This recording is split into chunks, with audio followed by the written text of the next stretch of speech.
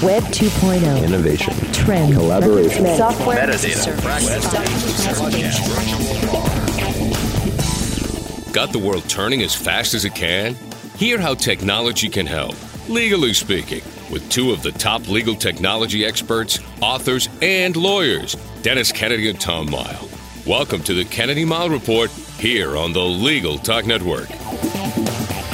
And welcome to episode 121 of the Kennedy Mile Report. I'm Dennis Kennedy in St. Louis. And I'm Tom Mile in Dallas. In our last episode, we discussed living in two technology worlds, that's Mac and Windows, or iOS and Android. This time we wanted to talk about some really simple ways to improve your technology experience and perhaps make your life a little easier by having your computer do some work for you. Tom, what's on our agenda for this episode? Well, in this edition of the Kennedy Mile Report, we'll be talking about some really simple automation that you can put to work in your practice. In our second segment, we'll take a look at password choices in the light of some recent studies and surveys. And as usual, we'll finish up with our parting shots, that one tip, website, or observation that you can start to use the second that this podcast is over. But first, let's get started on our main topic and what we're calling really simple automation. A couple of weeks ago, we had done a podcast on whether or not we're turning control over to our technology to do certain things. We talked a lot about smart homes and the Internet of Things and stuff like that. And then last week, the Mac Power Users podcast did an episode on automation from a slightly different perspective, which we kind of liked. So we thought we'd put our own spin on the topic. Dennis, do you want to start by telling the audience how this is different from what we talked about recently, about turning over control to our technology, and what got you interested in the topic? Well, for me, the big difference is in that we were talking about ways that other people and other services were kind of, handling things that we might do ourselves and sort of taking advantage of that. And this, I want to look at ways that we can do some things, both on our computers, and I think that's going to be the main focus of what we talk about, where we kind of take control and try to automate things rather than just rely on services. And it's a little bit different, I think, than the podcast we did quite a while ago on the If This, Then That service, which automates things on the internet. So I kind of want to focus on, the computer in front of us and maybe our tablets and smartphones as well, and ways we can do some automation. So what motivated me, Tom, was, as you said, the Mac Power Users with David Sparks and Katie Floyd did a really good introduction to the ways you can use tools like Keyboard Maestro and Hazel in the Mac environment to do some some simple automation to accomplish some tasks of a variety of sorts, where you can kind of have things happen and set simple triggers for that. And then almost on the same day, I got an email from our friend Buzz Brueggemann, who put together a program called ActiveWords, which allowed you kind of across programs to do simple commands and sort of snippets in a way that would trigger actions. And so because those two things happened at the same time, I thought this might be a good topic for a podcast. And I ran it by you, Tom, and to my surprise, you agreed that it would be a good topic. Well, I do agree it would be a good topic, but I think it's going to be interesting to see how we all fall down on top of this, because once you set the topic, I thought, yeah, that's a topic I'd really like to talk about, and to talk about all the ways that I automate my use of technology. And then when I started to really think about it, I realized that I don't do a whole lot of automation. Then I started really thinking about the reasons why, and I don't know if now is the right time to talk about the negative, but I'd kind of like to introduce some challenges to automation, and then maybe we talk about ways to deal with those challenges. And I find that there's a couple of reasons why I don't automate a lot. There are some things that I automate, and there are things that I like a lot. For example, I have grown to really appreciate the fact that both Android and iOS will automatically update my apps if I want them to. So now I can have them auto-update rather than me having to go in and choose which apps I want to update. I know a lot of people prefer the other way, to update on their own. I like to just have the latest apps available to me. I appreciate that. I appreciate how my podcasts download for me automatically, so that when I wake up in the morning and I'm going to go out and walk the dogs or go work out,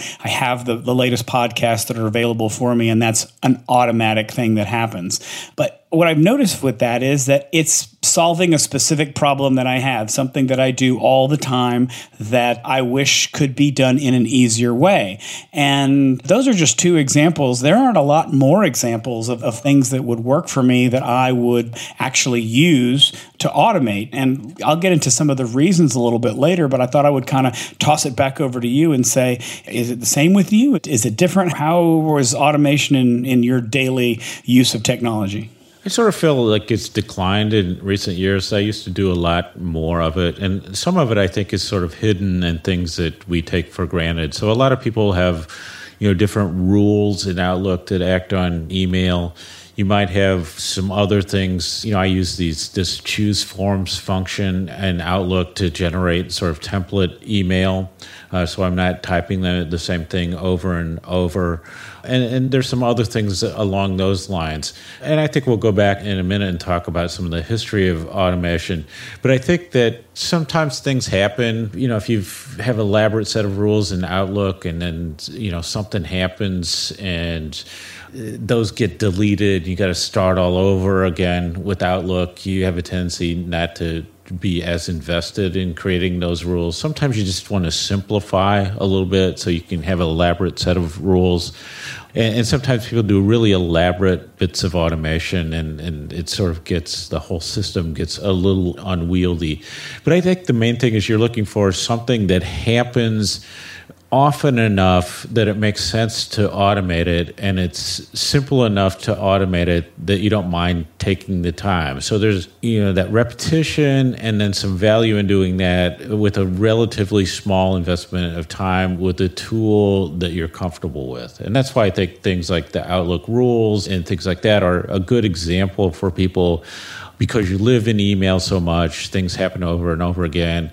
Once you create a rule that works for you, it can be really helpful. So, but as you kind of move out from that, you got to get some kind of different tool. It feels a lot more like programming, and maybe you don't feel that it's repetitive enough or that you save enough time that you want to do that. So I think all those things start to get in the way, but from time to time, and lately I just get the nagging feeling that every day I'm doing some of the same things over and over again, and it seems like I should have the computer do more of that than me repeat that. So I'm sort of where you are, Tom, in that it seems like a great idea, but it's one of those things that you don't quite get around to. I think we should talk a little bit about the history of this, and so sort of people who've been involved in technology for a long time. I think we're sort of talking about the notion of macros, and that will be, what resonates with people. So, Tom, you want to talk a little bit about macros and maybe your experience, although you're much younger than I am, but I think you had some experience in the world when macros were really important. Well, this is going to be a real short conversation. I think you're exactly right. I am younger than you. But, macros to me sort of started with WordPerfect. And in fact, one of my colleagues here in Dallas, Mike Kennecke, is a guru in WordPerfect macros. I think he is still using WordPerfect and still using those macros. And my problem there is that that's when I was just getting started with technology. I didn't really understand what macros were. I thought, they're not something that the average person is going to use. I have no idea what they were, and I never ever wound up using them within WordPerfect. Then I look at them and using them in Word and trying to find ways to automate what I'm doing when I'm, creating a Word document, and it just seemed like something that was more complicated than I was interested in learning about. And so I have to say, I've never been a big macro user. I probably should be. We'll get into this in a second. It really shows why I'm sort of not an automator, is that I'd rather just plow in and do it and get it done rather than take the time to learn how to work that particular piece of technology. I know that kind of goes against everything I've ever said about technology, and I may be the curmudgeon on this particular episode of the podcast, but my experience with macros has been actually very limited. I would guess that is a little bit different for you, Dennis. Well, and I think that to some extent that the macros go back a bit before mouse became quite as important as it did, and so that you could create a macro that would start at the beginning of the paragraph, find the end of it, and then do some operation on it, and then you could elaborate on that. So you'd say, find the next paragraph, select it, copy it, move it down 3 paragraphs. And that was pretty amazing, really powerful and useful. And you would trigger that with a simple combination of keystrokes, maybe like a function key and then a number or a letter. And you would, take something and copy it and paste it somewhere else, maybe in another document even, so it was really helpful. And then I think as we started using the mouse, a lot of those things kind of became a lot easier to, drag and drop. Those sorts of things took the place of some of those macros. And then, I think the person you're talking about and people like them created these really elaborate macros that would do really powerful things, create letterhead, create template letters, do simple document assembly, all sorts of things like that. Well, after macros, I guess if we're kind of speaking from a historical perspective, I would guess that the automation that I'm more familiar with is autocorrect in Word, which I think is incredibly helpful and can be even more helpful if you want it to be, because you can actually edit the dictionary there and have it do specific corrections that you want it to make. Again, it's not something I've ever taken the time to do. I just haven't ever thought about doing that. Rules in Outlook, it's interesting. I've kind of had a love-hate relationship with, because the way that I look at email now, I prefer I want to put eyes on that email before I do anything with it. And so having an email go into a different folder sort of makes me think I'm going to forget about it. And I know a lot of people who make liberal use of rules in order to send email from specific clients into specific folders. And I think that's a tremendously helpful way to deal with rules and things like that. I have a different way of working these days, although I will say that in Gmail, I'm now using labels and I'm sending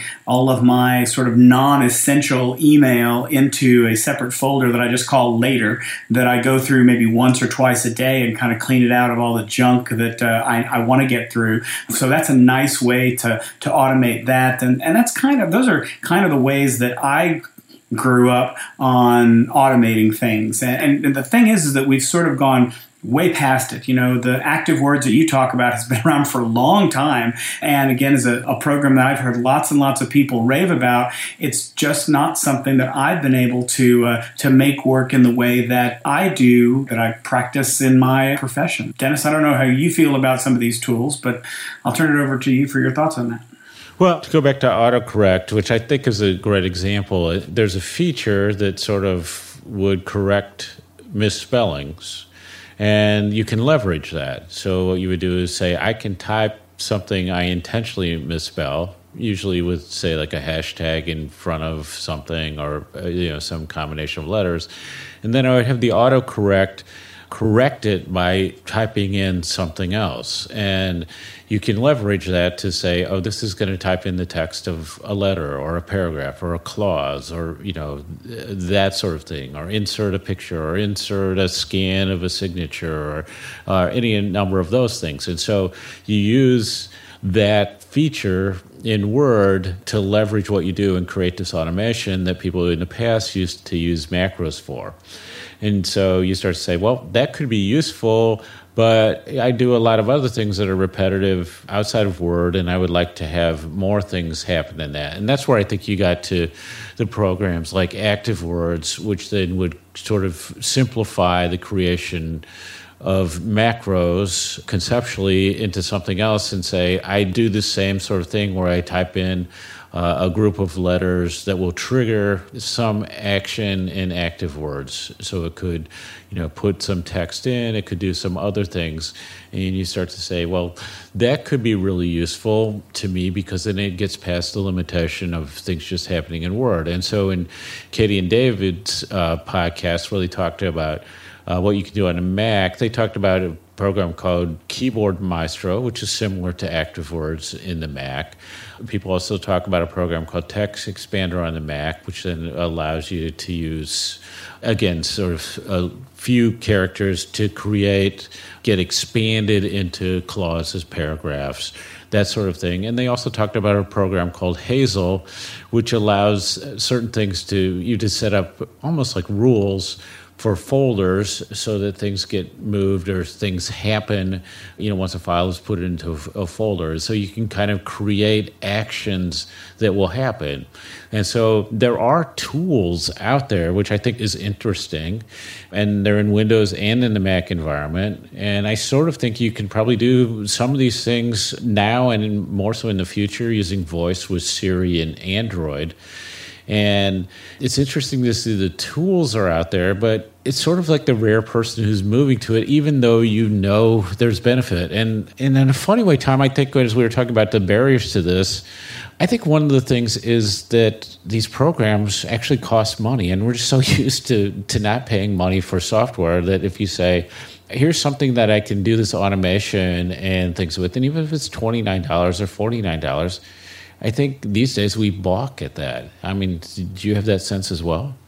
I have the sense that lawyers do that. I guess I'm in sort of a different camp. I don't mind paying $29, maybe $49. You get much beyond that, and I start to have problems with it. But I don't mind. I've been, with my iPad now for 4 years buying $4.99 and $5.99 apps. So it has not been that big a deal for me to do that. I think what you talk about, all of the tools that they have sound like I could benefit from them. But I'll give you an example. Text Expander. I have really wanted to use Text Expander on my iPad, now on my Mac. Want to be able to use those sorts of things. But I see a couple of barriers to that, at least for the way that I work. And one is that it requires you to work in Text Expander. So if you want to create and compose an email or compose a text message or compose a letter or something, you have to do it all within that program and then cut and paste it into Word or into your email or into your text message or whatever it is that you're going to be working with.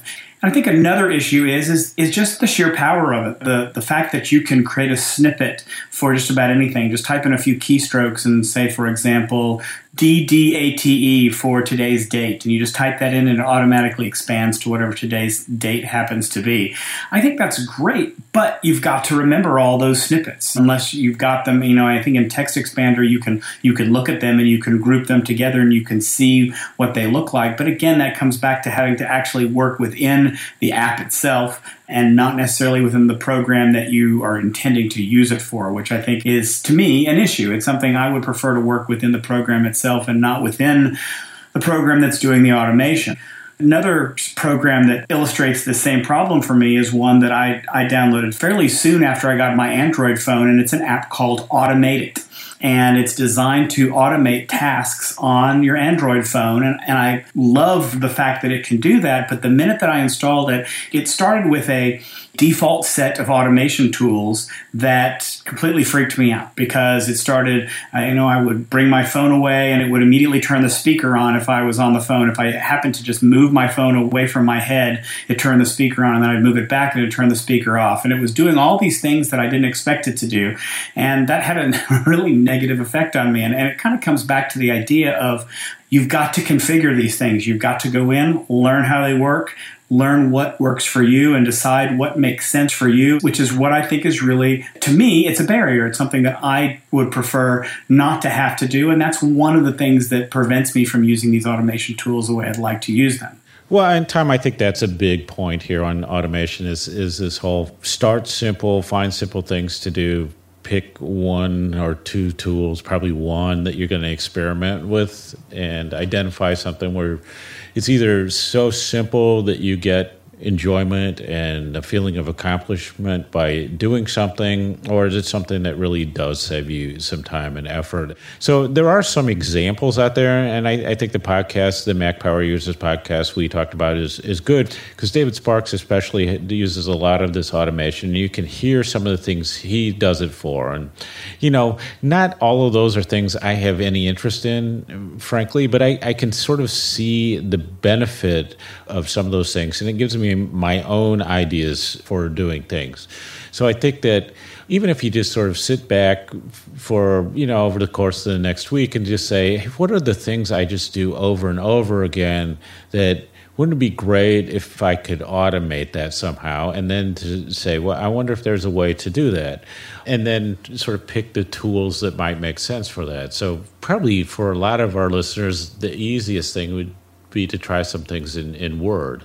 I think if you're in the Mac environment, like I am, there's a built-in thing called Automator, which allows you to automate some processes, which I think could be really powerful if you learn about it. It's a little, gets a little close to programming, but that's something that I'm interested in experimenting with, and it's free. I look at the other things, the Keyboard Maestro or Active Word sort of concept. That's interesting to me too, although I haven't had a lot of success, long-term success with that. And it's the other program called Hazel, which does the things on files. That actually is kind of interesting to me because I do download, a fair amount of things for research and otherwise off the internet. And it's kind of nice to say if something is, say, an MP3 file or a PDF, and it comes into a download folder, and it automatically goes over to pull into iTunes folder or a research folder if it's a PDF, that could be helpful to me. So that's sort of the way I look at it, is that, identify things, start really simply, choose one tool to experiment with. In my case, I think I'm going to experiment some on the Mac side with some of the personal things I do, because there are a number of things it seems like I do every single day. I don't know about you, Tom. Is this something you think we'll actually do, and do you have some ideas, or is this something that we'll sort of be thinking about through the course of the year?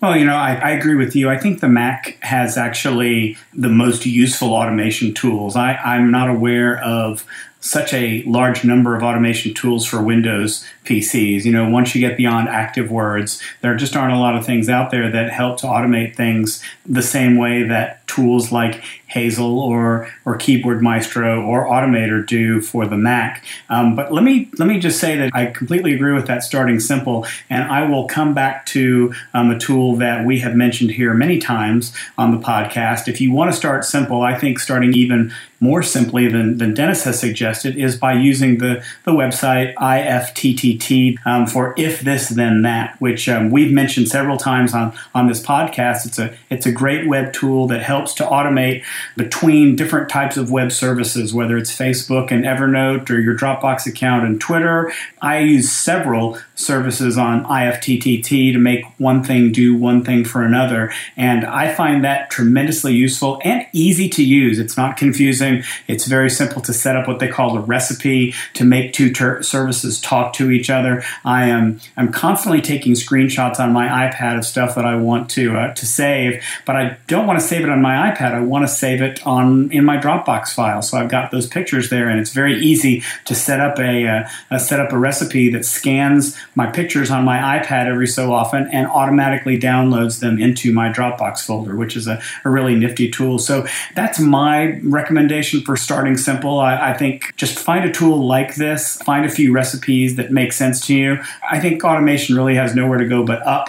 I hope that there's a way to simplify it, to make it so it's not, I think it's what makes it complicated is its power. It's what I've always said about Microsoft Word, is that Microsoft Word's a great tool, but it's complicated to use, and we never use more than about 10 or 20% of the features that it has. I think these automation tools are the same, and maybe it just deserves some time for us to get in and learn how to use them, and maybe try to make use of maybe just a small percentage of the features that they have to find that usefulness for us. Yeah, I agree, Tom. And I think it's just one of these things as we start to look at the technology we have, how powerful it is, how big a role it plays in our lives, and how we can kind of make better use of it. Is, I think, looking for ways to kind of go back and say, what are we doing that the computer can do better for us? And, this repetitive, is simple, that sort of thing. And let's offload some of that onto the computer. And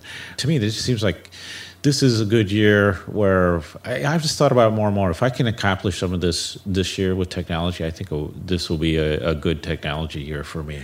Well, before we move on to our next segment, let's take a quick break for a message from our sponsor. Looking for a process server you can trust? ServeNow.com is a nationwide network of local pre-screened process servers. ServeNow works with the most professional process servers in the industry, connecting your firm with process servers who embrace technology, have experience with high-volume serves, and understand the litigation process and rules of properly effectuating service. Find a pre-screened process server today. visit www.servenow.com. We're glad you're listening to Legal Talk Network. Check us out on Facebook, Twitter, and LinkedIn too.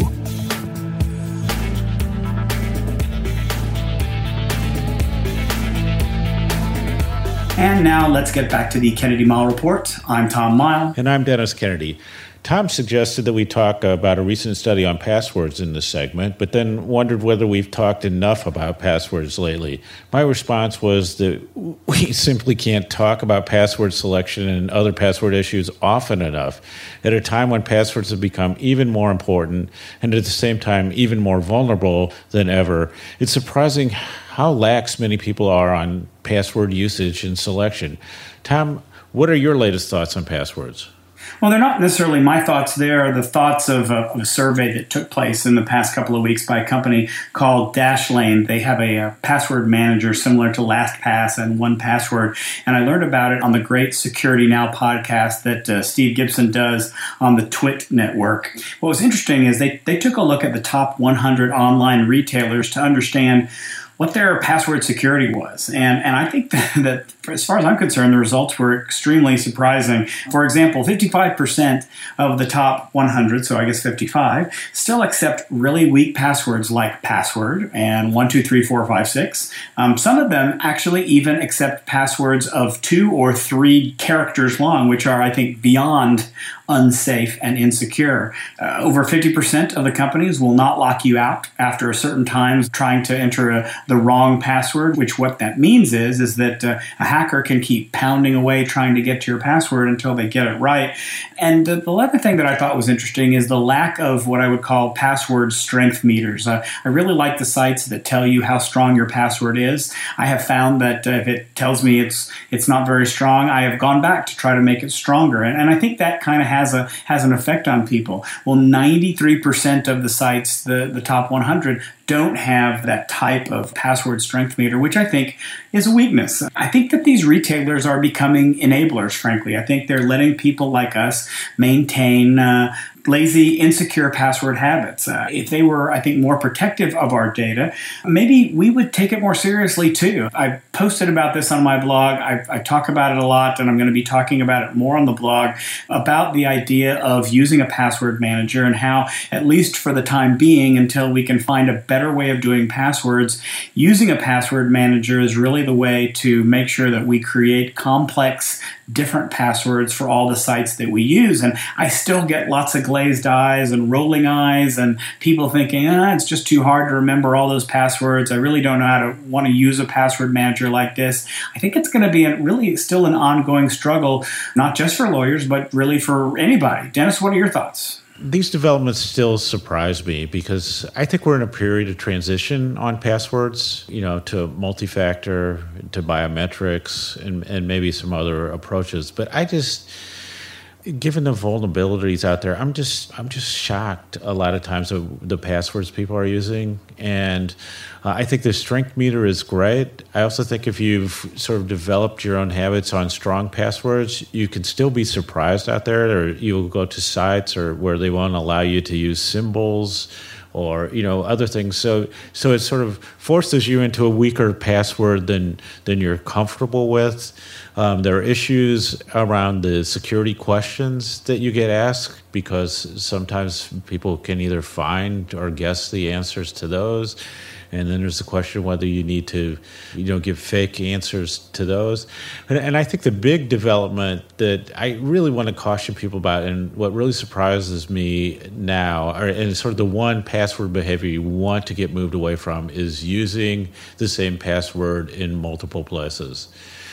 And, in some things that might not be a big deal because you don't have financial or other things there, but it's a big problem. And to say, if you're using the same password across multiple big platforms, social media, banking, that sort of thing, you're just asking for trouble, because once the password is found, that's the first thing that's going to be tried, across what you're doing. And you can really open up, you give people the keys to the kingdom by using the same password in multiple places. So if there's one password behavior you really want to change this year, it's that. And try to, especially in accounts and the main things you're using, get those, if they're not already, onto different passwords, and then gradually move away from that default password that you've probably been using all over the place for years, and try to get something different. All of which, Tom, as you said, kind of leads you into the world of password managers until we get to the multi-factor biometrics becoming more prevalent. I think so too, and I'm a big fan of LastPass. I think I've mentioned it before on the podcast, and the latest version of LastPass makes it so simple to use, so that now when you get to a website that has a place for a username and a password, you don't even have to open up the app itself, the extension in your browser. You can actually click inside the blank for the password, and it will generate a password for you automatically there. It's just so simple and easy to use that when I try to talk to people about it, it sort of surprises me that they just don't want to be bothered with it and have to deal with it. And I think that's a general overall issue with passwords in general. I hate to say it, I find that this happens a lot in my line of work, that sometimes people wind up not actually doing anything about something until it becomes a problem for them, until there's an issue that occurs. And I suspect that that'll be the problem here too. Now it's time for our parting shots, that one tip, website, or observation you can use the second this podcast ends. Tom, take it away. So I am a huge fan of wallpapers, whether it's for my computer desktop, whether it's for my phone, whatever it happens to be. I like to have a nice view that I can look at, and been looking for something interesting for my Android phone, and I think I found it. It's by a guy named Muzei, M-U-Z-E-I, I guess that's how you pronounce it, and he created the framework for some live wallpapers that allows you to plug into, he initially created it so that it will show a different piece of artwork each day. The Mona Lisa, the Sunday in the Park with George, those type on the island of La Grande Jatte, really nice artwork that changes every single day. You don't have to change it yourself. I really like the idea of that sort of rotating live wallpaper. Well, a lot of other developers have plugged into that. They're using the framework to actually allow you to plug into other sources. So you can plug into a Flickr account, you can plug into Bing's travel picture of the day, National Geographic's picture of the day. You can look at NASA has a picture of the day that they use as well. And you can plug into a number of different picture sources and see pictures that people are taking all over the world, rotating on your phone every couple of minutes if you want to. You can set it up for 5 minutes all the way up to rotating once a day or even longer than that. It's a great way to set up some interesting new wallpaper for your Android phone. Just go to Google Play Store and type in Muzei, M-U-Z-E-I, and there's probably about 10 or 15 different apps, but you need to make sure you get the basic Muzei framework before you can download the others. Dennis? Cool. I talk about podcasts with people so often. I think I've broken down the resistance of a few people. And a few people recently have asked me for suggestions on finding new podcasts or finding podcasts to get started with.